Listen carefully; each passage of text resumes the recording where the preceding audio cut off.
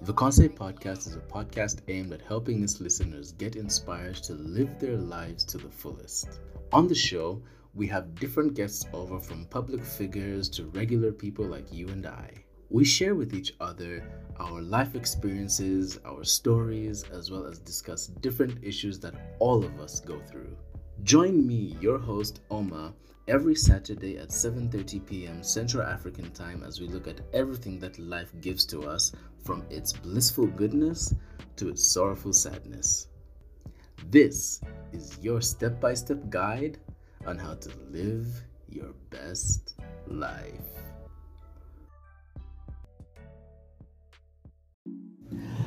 Good evening, everybody, and welcome to the Concept Podcast, your step-by-step guide on how to live your best life.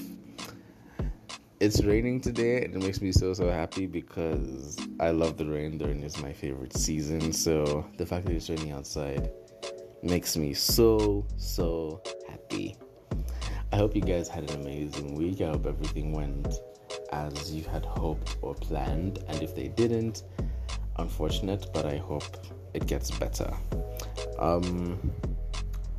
Today is gonna be a very interesting episode, mostly because it's something that I realized that I hadn't done before. I'd looked at all the episodes that I did, and much like the relationships episode that I did previously, I just realized that I hadn't done an episode to do with mental health. So I figured, you know what? Let's talk about that. And to help me do that is someone who was a guest on the podcast previously, and not just a guest, but the first guest I had on the podcast. She's the one that started it all for all the other guests that came through, and I'm so grateful for her because she's also a very good friend of mine.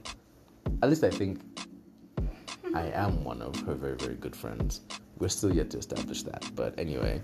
Hi Lengwe, thank you for coming back on the show. How you doing? Hey Kay, I'm okay.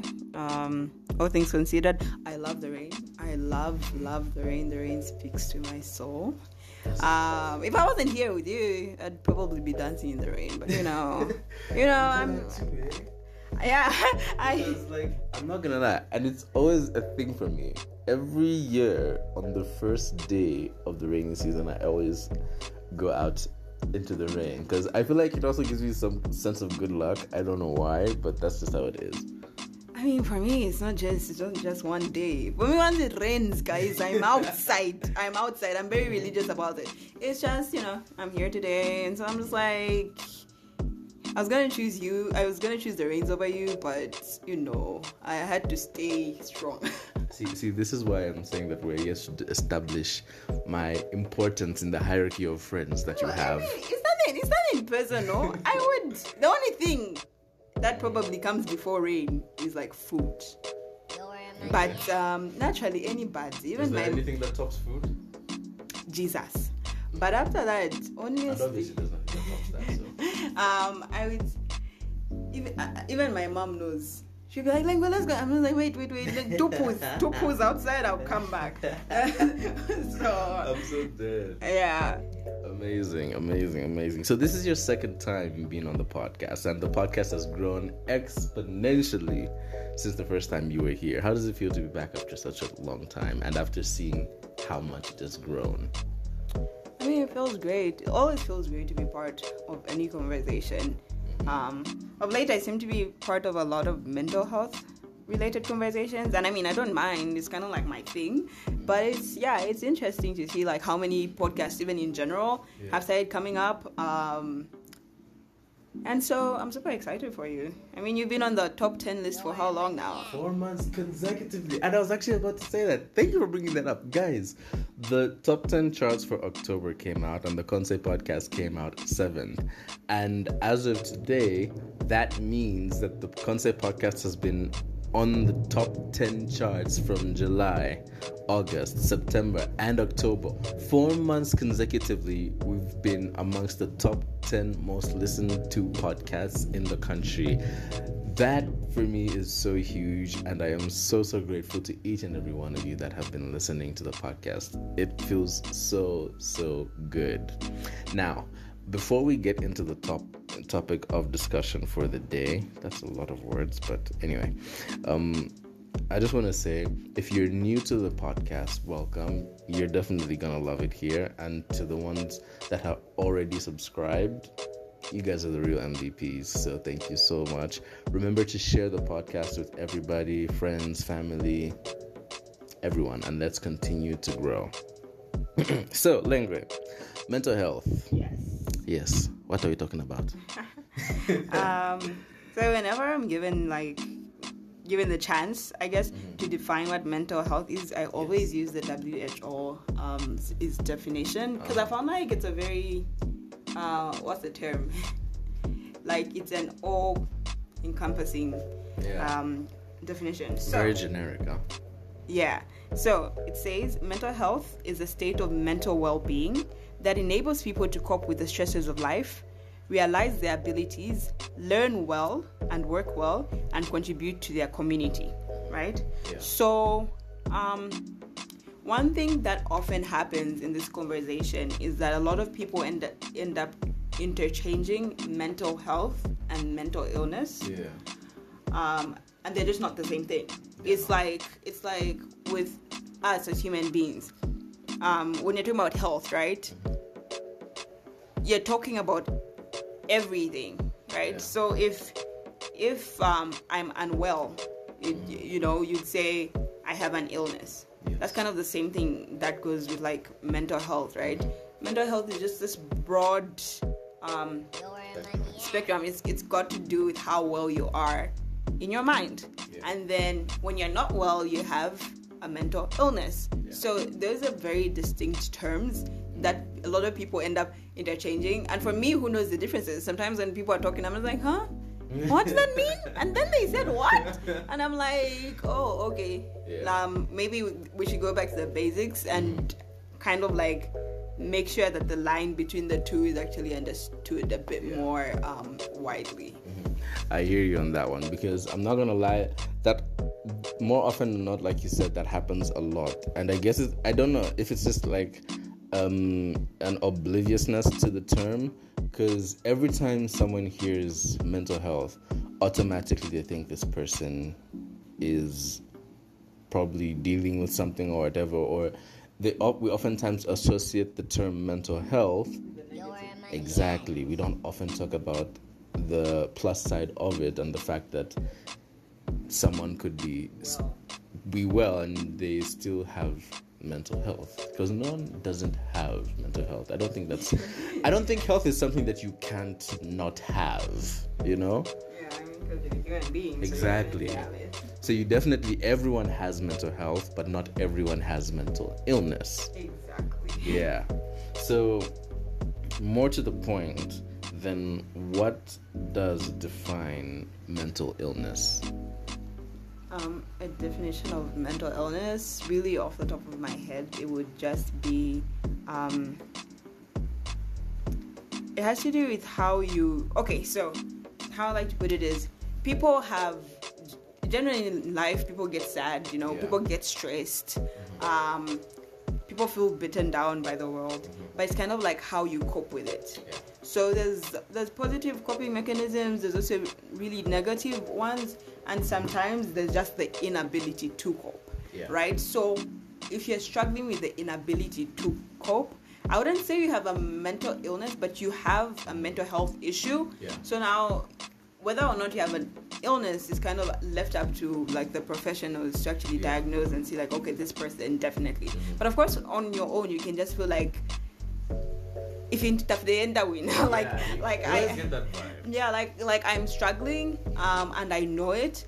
So that's what I would say. Generally, those are things to look out for, right? If you get stressed, can you help yourself out of the stress in a very like healthy way, or does it take unhealthy forms, to get you out of that place?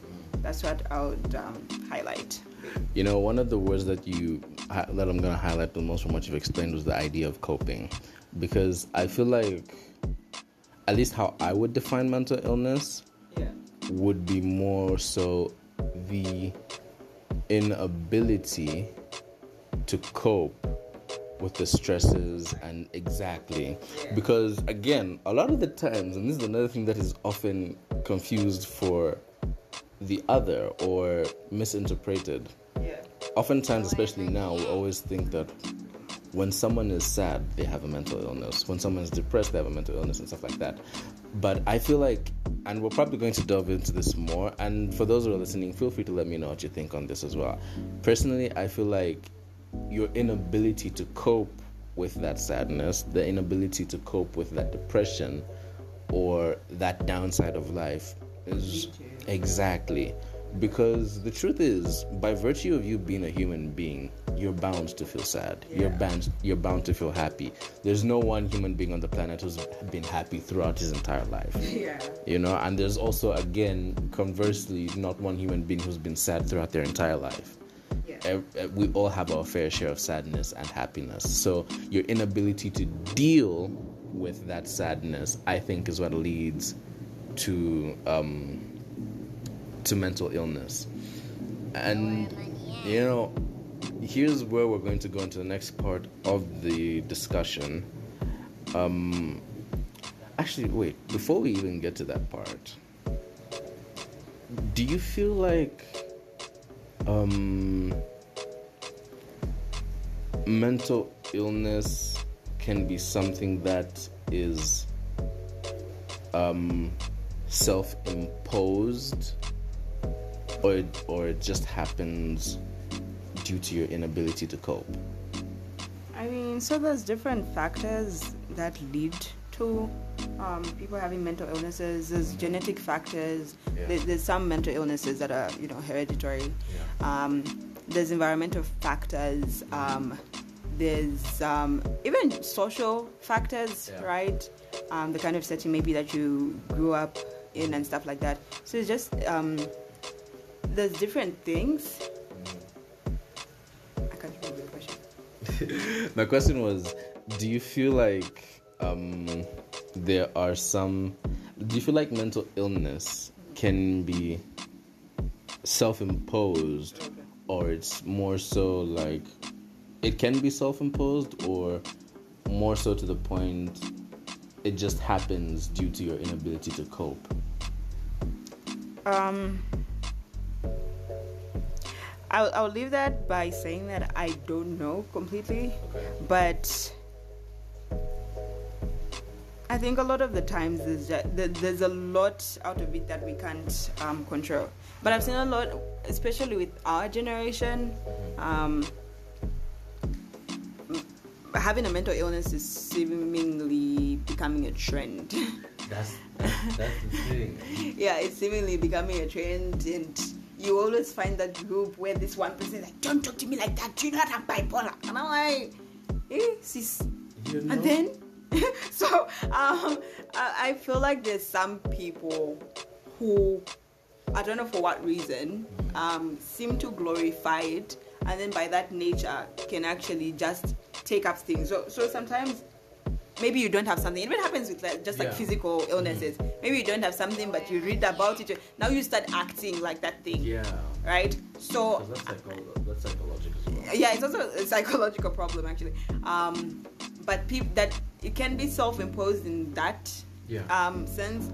But just naturally, it's just like different factors: genetics, environment, socio-economic status. And this is where the conversation of intersectionality comes into play, right? Intersectionality is basically just the different factors, how different factors can come together and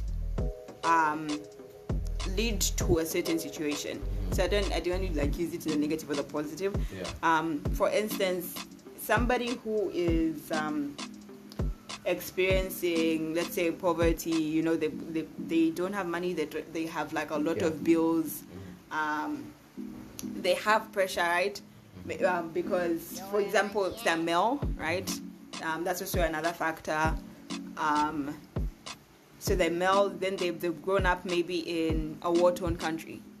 That person is at a higher risk of developing a mental illness just because financial burden.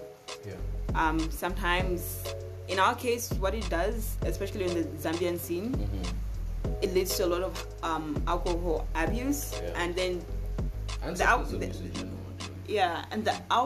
abuse kind of leads to these mental illnesses. So you have that as a factor, and then you have the fact that they're in a war-torn country. So again, they get exposed to certain things that may cause trauma and stuff. So there's just that thing, and so different types of situations can cause, different things. But that's not to say that if, for example, we're ever to scale people's lives, and maybe your life looks better than somebody else's, then you can't have a genuine mental illness. Because I suppose that's kind of the question that I get, and I don't think anybody who asks me maliciously. But and I didn't even open with this. I have dysthymia, which is long-term mild depression, right? And so there's sometimes that people ask, like, but why, right? Because somebody like me apparently shouldn't have a mental illness, right? I have a fairly good life. I don't have many struggles. I'm smart. I'm pretty. At least I've been told I'm pretty, so not. So I should have it fairly easier than other people. But then, so why do you have a mental illness? And it's interesting you brought that up, because that's another thing that we don't realize about mental illness. So that's one thing that people do a lot.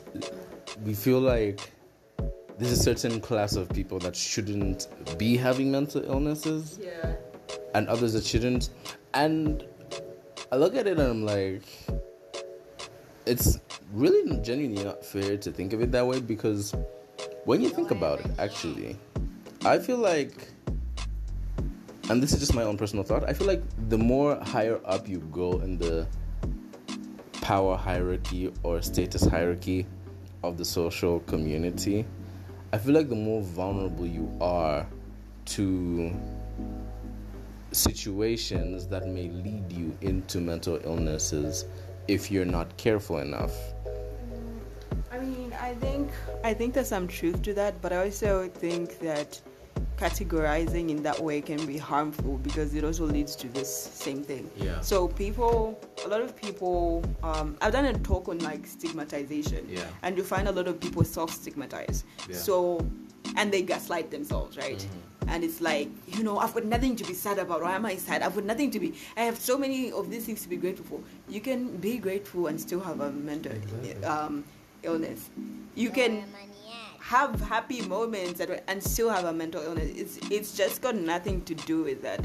Do you feel like that is probably as a result of one trying to disapprove or not acknowledge the problem that may be occurring at that time, as a form of like a defense mechanism of sorts? I mean, I don't know personally. I don't think I've ever gone through a period where I didn't recognize it. I recognized it even before, many years before I was ever diagnosed, before I saw a specialist. I knew there was something wrong. But then people do actually cope in different ways. So there's a possibility that people might fight against it that way.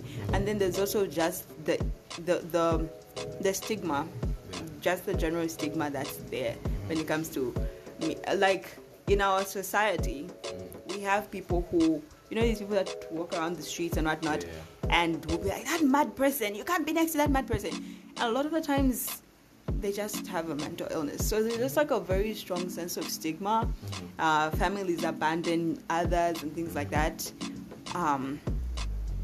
So that's also another reason that somebody could deny, because it's like, I can't be the part of those people, right?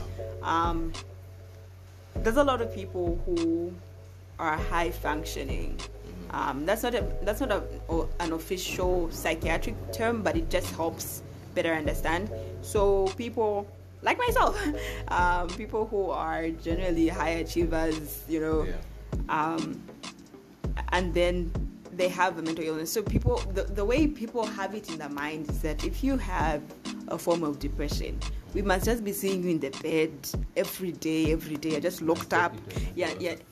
You're not managing to pass your exams. Yeah. You can't get anything done in life because you're just in this space, and it's not true. So I think there's a lot of stereotypes that contribute to this thing, to people denying where they're at.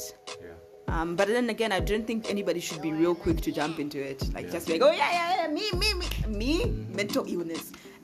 Because it's also a bit dangerous. So on that part, I just like, if you feel like there's something wrong, genuinely feel like there's something wrong, I would say that you should seek professional help. And I remember having a conversation. Again, I have so many conversations, but I remember somebody saying, like, how can we do that? Because this person is out of the country. So like, how can we do that when the professionals here don't speak our language, right? Which is a tough situation to be in, and that's like an issue that I'm working with other people to try and reconcile. I don't want to say too much about it, but it's an issue that I'm trying to work with other people, other like actual professionals, to try and figure out.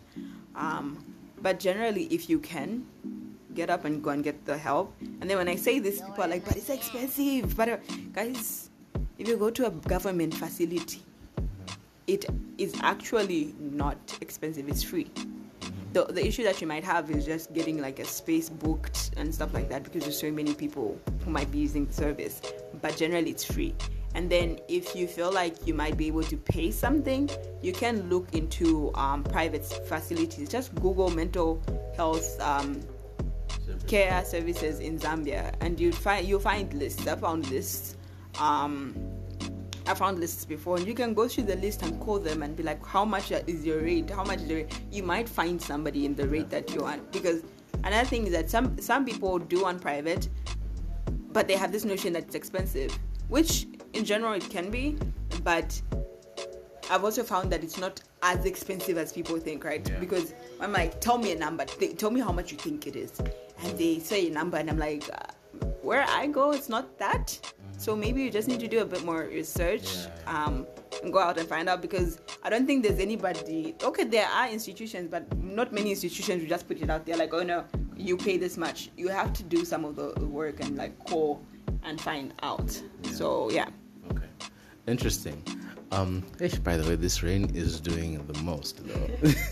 Like, hey guys. Anyway, you've highlighted a bit, and actually not just a bit, but a significant amount, about how the whole issue of mental illness has to some extent been glamorized or glorified on social media.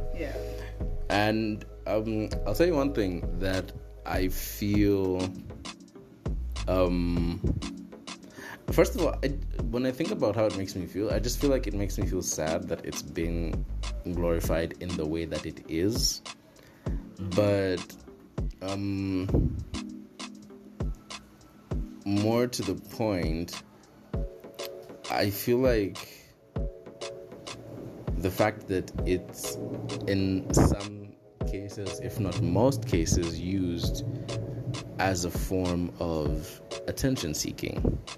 It might not be the truth for most of them, and here's the thing about it, is that 9 times out of 10 you never really genuinely know, because it's on social media. You're not with that person, so you don't know if this person is genuinely saying that they have this mental health problem. And then again, you also don't know whether they're bluffing. How does that make you feel when you think about it? I don't know. I try not to assume that I know what people are going through, because, for instance, even if somebody came up to me and said they suffer from the same thing that I do, I wouldn't assume that I know the experience, because everybody kind of has a very different experience. It can be the same thing in general. But different things led to it. But it's just, these are people's real lives. And so if you're doing it for glamour, or it's just a bit weird.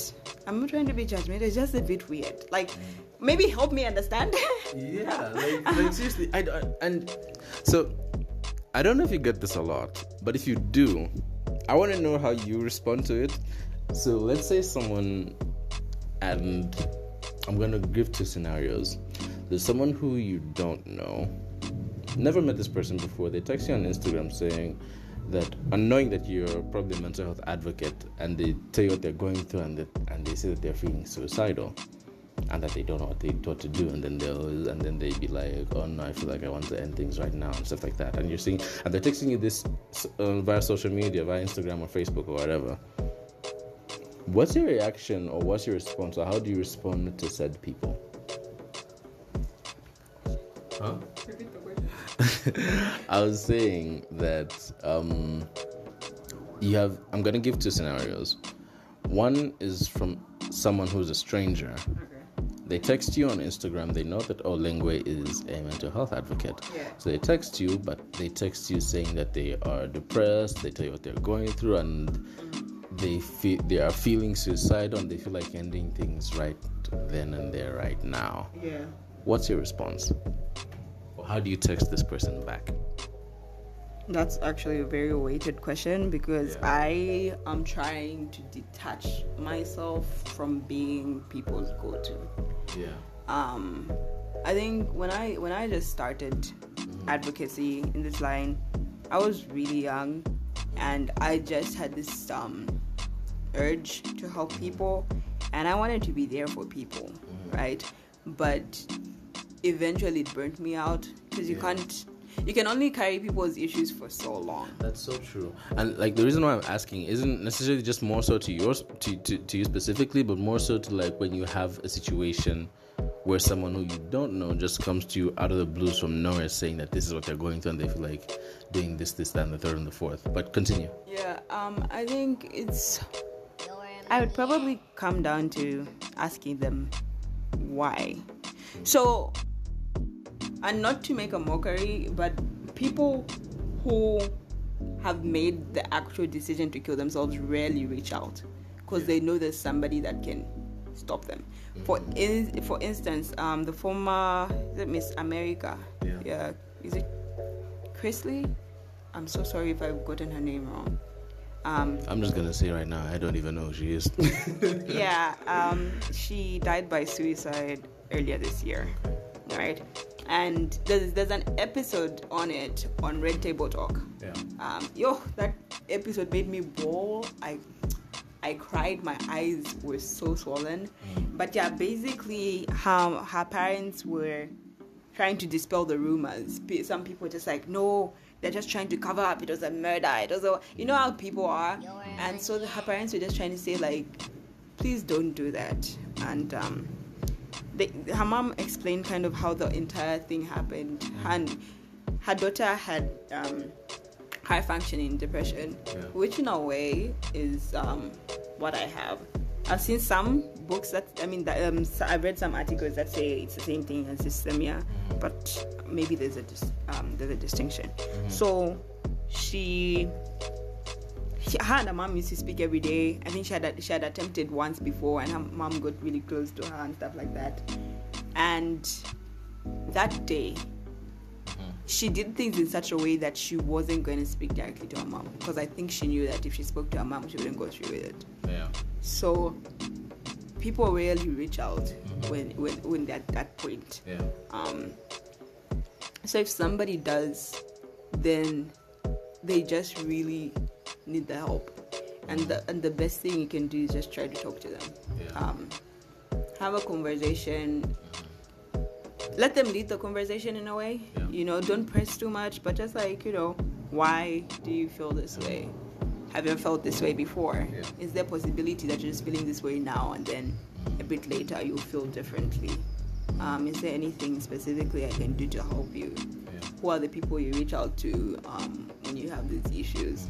Maybe try to connect them with a community of people who experience the same things, because sometimes people just lack community. Yeah. And then if it's like a really dire situation, the best thing to do is try and find out where they are and call the police if somebody is in immediate danger of harming themselves. I know the response of our police service is not up to yeah, I was just like, I need to say this in a respectful way. It's bad, so that might be a long shot, but yeah, try and find out where they are and call the police so that they can intervene in that situation. I'm gonna go ahead and agree with you on that one because, like I said, you oftentimes find out, since this is someone reaching out on the social media, you don't know whether it's genuine or not. So it's not really up to you to judge whether this person is either faking it or they're being real about it. So talking to this person and allowing them to lead the conversation is a good way to start, because then at least you're able to be of some help. Because I wouldn't exactly say that you dismiss them, because that wouldn't help anyone. So that's the thing. And like you said, most people who are actually really intentionally suicidal most likely won't exactly tell anybody for fear that that person might go through with it. And for those that do, my belief is that it may be a thought, but not big enough to actually go through with it. But it's a thought of consideration, and maybe the reaching out is like that thing that's differentiating them from actually going through with it and them not going through with it. So it would be like a situation where, like, okay, I am considering it, but since I have nothing else left, why not if not, right? Yeah. You get what I mean? I think from somebody who has experienced suicidal, I wouldn't say has experienced, who often experiences suicidal ideations, this is just my personal take on it. There's this quote, I don't know, I know I said it on social media, but I can't remember, but it basically said a lot of people who say they want to kill themselves actually don't. They just want to kill a certain part of themselves. Yeah. Right? So people, it's life. Guys, life is just a bit life is just a bit tough sometimes. And so it's not this thing that this person is trying to, because I've heard this a lot, it's not this thing that this person is trying to seek attention. Perhaps they may be just like frustrated with the thing that has been constantly happening to them. Because oftentimes, and this is a pattern that I've noticed, at least with the people who reach out to me and saying that they've been suicidal, every time you try and find out what the cause of, it's oftentimes the same thing. Like when you break it down, the experiences might be different, but the cause of that experience is pretty much basically the same thing. So I guess it's that frustration of going through the same thing over and over, and it just keeps hurting you more and more and more. Yeah, I think we should always be very careful. I always say when it comes to, not always anyway, I often say when it comes to mental health issues, the best that you can be is kind and listen. Because we move around in the world like we can read each other's minds, right? But you could be with somebody even right now. You could be with somebody who is suicidal, and you just don't know because they can't open up to you because they've heard how you talk about it, There's certain tones that we talk about things in that don't leave room for people to be honest with us. And oftentimes you don't even realize it. You just be like, these people, they just want to seek attention. I don't know why. And I think it's also much more harder for, like, it's much more difficult for people who are in, like, our parents' age groups, because that's not something that was real to them. So I don't take away the fact that it's probably more difficult for them. But I think if you don't understand the situation, somebody might. So, for instance, my mom's a medical professional, but when it came to mental illness, she didn't know much about it. But she did her best to support me, to believe me, first of all. Right? I mean, she would see that I'm sad and stuff like that, but she did her best to, like, understand the situation. And then she's like, okay, I don't know much about this, but I know somebody who does. So she took me to her friend, to her colleague, who is a psychiatrist, and that's how, everything ended up happening. Amazing. All right. We've talked a lot about... What? Okay, I don't know what that was, but we'll check on it later. We've talked about mental illness for quite a bit, but now I want to dive more into the aspect of self-harm. And I guess before we even get to the more detailed part of it, and I think this is similar to the other question that I asked earlier, but I'm gonna ask it anyway. Do you think self-harm can lead to mental illness or vice versa? A good amount of the time, self-harm is as a consequence of Mental illness? Well, I wouldn't say mental illness, but some emotional distress. Okay. Yeah. Sometimes people will self-harm, and I had to read a lot about this, but sometimes people will self-harm because maybe they feel like they're too numb emotionally, and they just want to feel like they're alive. So, in other words, self-harm could be more of an emotional issue than a mental issue. Well, emotions come from your mind, so it's basically in the same realm. True. I feel like because the reason why I've asked that is because while they are in the same realm, I always like to look at I always feel like not necessarily that they're the same, but mental illness and mental self-harm could be as a result of the other. I'm just not sure whether it's the mental illness that will come first, then the mental health, then not mental health, then the self-harm, or the other way around. But that's what I was asking. Yeah.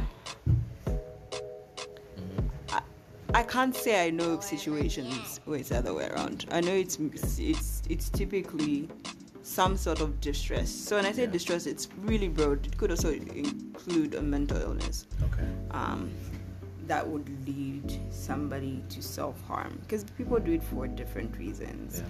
Maybe they were abused at some point in their life. If they experience depression or anxiety, they're likely to do things like that. So, one term that's used to describe self-harm is non-suicidal self-injury. That was such a big term. A lot of people assume that self-harm and suicide are like the same thing, or in the same bracket, which I think is the question that you're going to ask. Yeah. You read my mind. But and there's some argument about it, even in the psychiatric space, but it's kind of like it's got to do with intention. Most people who are suicidal, who actually attempt or manage, their intention is to end their lives. By the way, just briefly before I even continue the self-harm part, do you think suicide is intentional? Like, that's just something that I've thought about right now. Like, is suicide intentional, or is it unintentional? Unintentional from the perspective of this person might not exactly know what they're doing, or might not exactly mean for what they're attempting to do to happen, but have reached that breaking point. And because they've reached that breaking point and are willing to do it, does that make it intentional? Does it make sense? Okay. I'm going to answer this by saying this. A lot of people who self-harm have a larger possibility of attempting suicide. Okay. So sometimes because you've practiced self-harm, depends on which, but like you've practiced some form of self-harm for a long time, you get desensitized towards like pain and stuff like that. So you could unintentionally, tip the heart. But saying is suicide intentional is a bit of a complex question, because the issues or the circumstances that lead to somebody being in a position where they want to take their lives, I don't think are really ever intentional. Yeah. And suicide itself, it's a complex topic. There are, cases where it can be more like forced onto you. You feel like that's your only way out. So whether or not it's intentional, I would say it can be 50-50. Like it's based on the exact circumstances. But I just don't think there's anybody who would just wakes up in life and just say, let me dip. today guys, just I'm going. You know what I mean? Yeah. So I feel like this question is difficult to answer because it's kind of in the same vein as if you've ever had a mental health issue and you tell somebody about it, they're just like, don't be sad. And I'm like, guys, so you thought I woke up today and just said, today I'm going to be sad. I mean, you know what I mean? So I think it's the same thing. Yeah. I hear you. Okay. Interesting. We've already talked about the relationship between suicide and self-harm. Oh, actually, self-harm. Yeah, we're actually coming back to that. So yeah. Back to self-harm.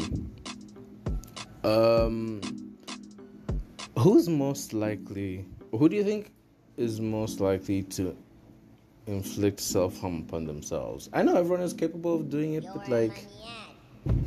the reason why I'm asking this is mostly so we can later on talk about how to help said people who are in such spaces.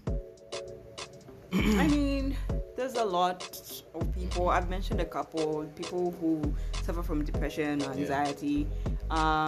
It seems a lot of young people, like adolescents as well. I can't say I know exactly why. I have some ideas, but I haven't looked into it specifically. People who experience chronic pain sometimes might self-harm and it might actually also lead them to being suicidal. People who've gone through abuse, people who've lost somebody close to them, people who've gone through like childhood traumas, who've been neglected, who've been abused. A lot of those people are at the risk of self-harming, because one thing you have to understand about self-harm, the intention a lot of the time is to numb the pain. It's coping. Yeah. It's a form of coping. Yeah. It seems counterintuitive, but it's a way that people use to continue going. And then there are bad ways of coping. Yeah, so it makes sense. It's a way that people just try to move with life. It's like what I said, if you are numb all the time, sometimes you start feeling like you're dead. So you might decide to self-harm in order to feel something. Of course, that's not exactly. Some people just do it just for the sake of trying to feel something. Yeah. So now, and there's this other group of people that we haven't talked about. There are also type of people who will self-harm. And this is going to be probably controversial and also weird to say, because it really feels weird to say. But there are those people who self-harm for no other reason than that they find pleasure in the feeling after the self-harm. Now, what are your thoughts on those type of people? I think that's a conversation better had with somebody who's got like a degree in like psychosocial counseling. No. Because I don't know. I don't want to say. I don't want to come up with like theories and ideas and mislead people, or maybe even cause a situation where there's like more stigma to a certain type of. So I can't say for sure.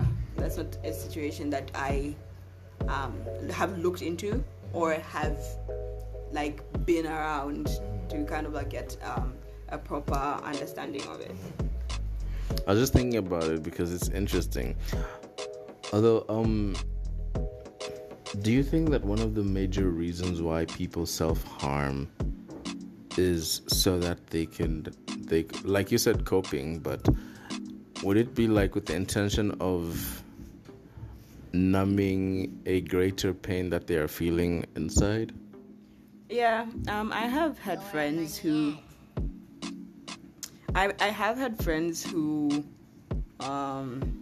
practice, I guess, self-harm.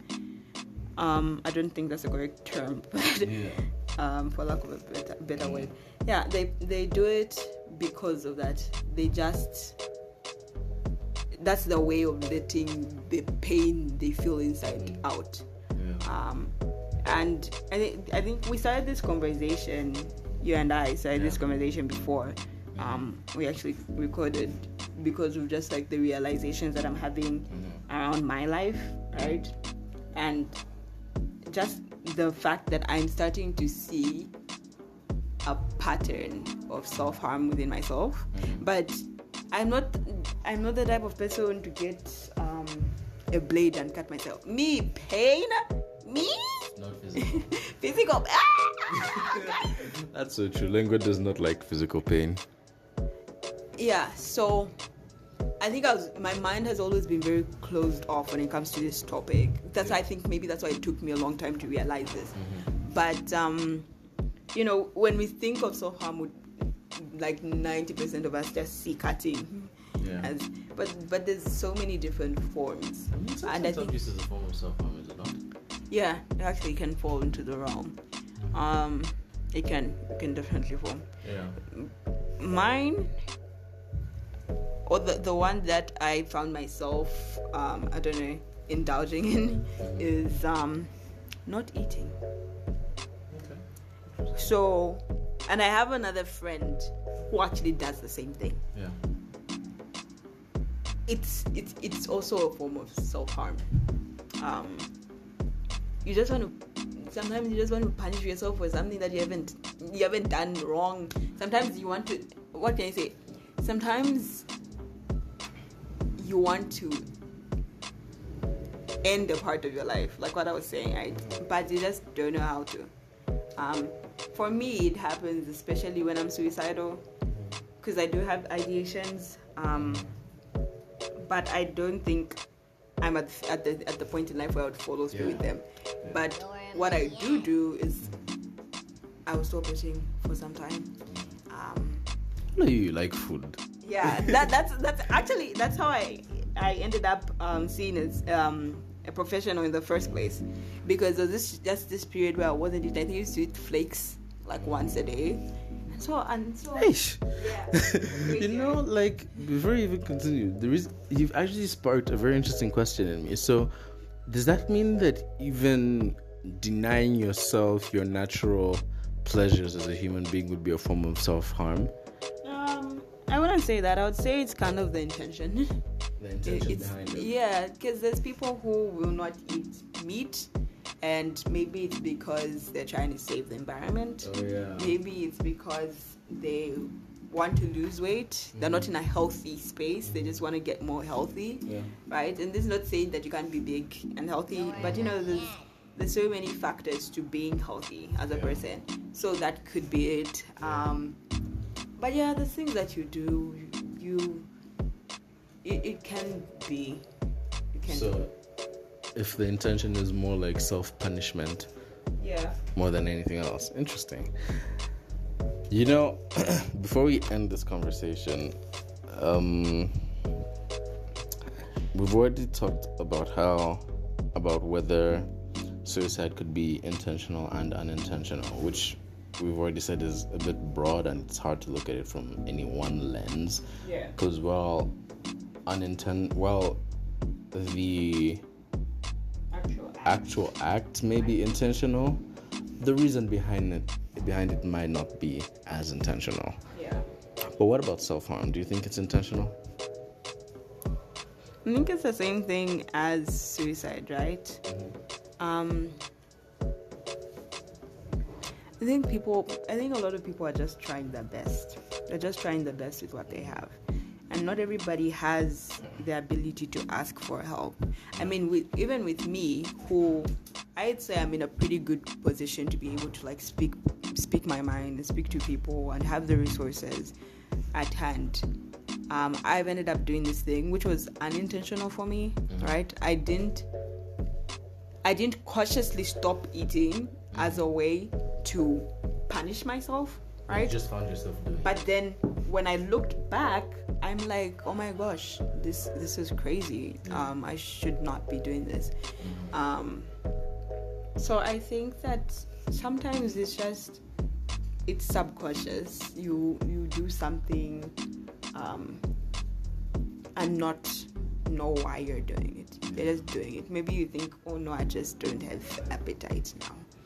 But in the long run, when you look at it, you're just like, no, that's not what that was. I think maybe a part of me at that time hated myself, or maybe a part of me didn't want to be alive, or maybe a part of, So, yeah, all these things are so different because human beings are so different. Yeah. And we have so many different experiences. So, yeah. Interesting. Can we do some trivia before we end the show? Yeah, but if I embarrass myself, you have to cut it off. I'm just telling you. We'll see how that goes. Okay, first trivia question. What's the most embarrassing thing you ever did because you were emotional or overly emotional? I'm an overly emotional person, so what you're saying is what the most embarrassing thing I've done in general. I don't know. I actually can't put like a finger on it. I mean, I just mostly cry. Okay. I don't generally do things that I think are embarrassing. I don't know. I really can't think of anything. Yeah. Okay. You're short-tempered, right? No. Okay, you're long-tempered. You're long-tempered. No, I mean, because if you're not short-tempered, you're long-tempered. I don't think I'm short-tempered. I think I was at some point. But more often than not, I tolerate a lot of things. Okay. Yeah. When you do lose your temper, what is your reaction after the incident? Like after you've lost your temper, you've laid it all out, what's the first thing that you do afterwards? Cry. Guys, me now was blessed with tears. Huh? I feel like at this point you love crying. I think that it can be helpful. Yeah. It can be a release, but it's the same thing I was recently talking to my therapist about. You can cry, and it's okay not to be okay, but at some point there needs to be an end. You don't just sit for days. You're just crying, and which is something that I actually went through, very recently. Okay. One word for the version of you that has been at its lowest point in your life. Dead. Okay. Yeah, no, I think I just really wasn't being a person. Yeah. I didn't want to go anywhere or do anything. I was the poster child for depression. You know how the stereotypical depression is. Yeah. I didn't want to go anywhere. I didn't want to eat anything. I didn't want to talk to anybody. I didn't want to see anything. I just wanted to be under a bridge alone in a box. That's what I wanted. Wow. That is so poetic. And I don't know why. Like, I just imagined it right now. And I'm like, why is that so poetic? Anyway. Okay. One word to describe how the rain season makes you feel. Actually, no, not one word. One action that you would do to describe how the rain makes you feel. Twirl. Yeah. Okay. That's fair enough. Okay, what's your favorite food to eat during this time of year? The 7 times of the year. It's just to eat all the time. I'm such a pizza person. Oh my gosh, I just want to order pizza. I shouldn't have said that. Yeah. Those are bad. Should get some pizza. Those are bad financial decisions waiting to happen because, And the thing about it is, once the thought about it comes in, it gets stronger and stronger as time goes by. I'm going to eat in my room. No, let me tell people who like eating. That's the problem. Don't make financial decisions when you're hungry. Go and eat first. If afterwards you still want the pizza, then you genuinely wanted it. You know what I mean? Because now you're just like, that's so smart. So I've just learned something today. I'm going to go and eat. And afterwards, when I'm just at a normal level and I start thinking of like 22 hours, and if I still want pizza, I'll be like, okay, now I'm going to go and buy pizza. Not because sometimes you can just find it you're just hungry, huh? Yeah.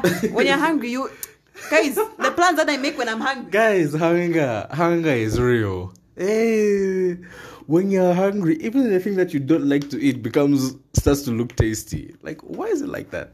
Anyway, this is your second time being on the Concept Podcast, and like we earlier mentioned, it has grown exponentially from the last time you were here. What are your honest thoughts on the podcast so far? I think it's cool. I think it's cool how you started something. I feel like you started it more on a whim than anything, and how you've stuck with it. It's very inspirational. Guys, people have been like, Lengwe start a YouTube channel, Lengwe start a podcast. I'm like, guys, I want to. What you're feeling right now when telling me, I'm also feeling it, but I don't want to embarrass myself because I just don't really follow through with a lot of things. I'll start it, and then 2 episodes in, I'll be like, hey guys, this is a lot. Next year. All right. And that's a wrap. Lengwe, thank you so much for being a part of the show again. It's always fun to have you around. Just hanging out with you is always fun. So yeah, thank you so much for being on the show. Really, really appreciate the conversation.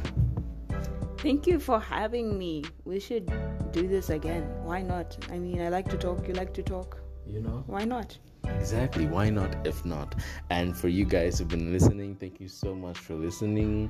Make sure you share this episode with as many people as possible. Mental health is something that we definitely have to shed a whole lot more light on and talk about as much as we can. So make sure you share this episode with as many people as possible, friends, family, whoever, and make sure that you subscribe to the Concept Podcast. And as always, until next time, remember to live your best life.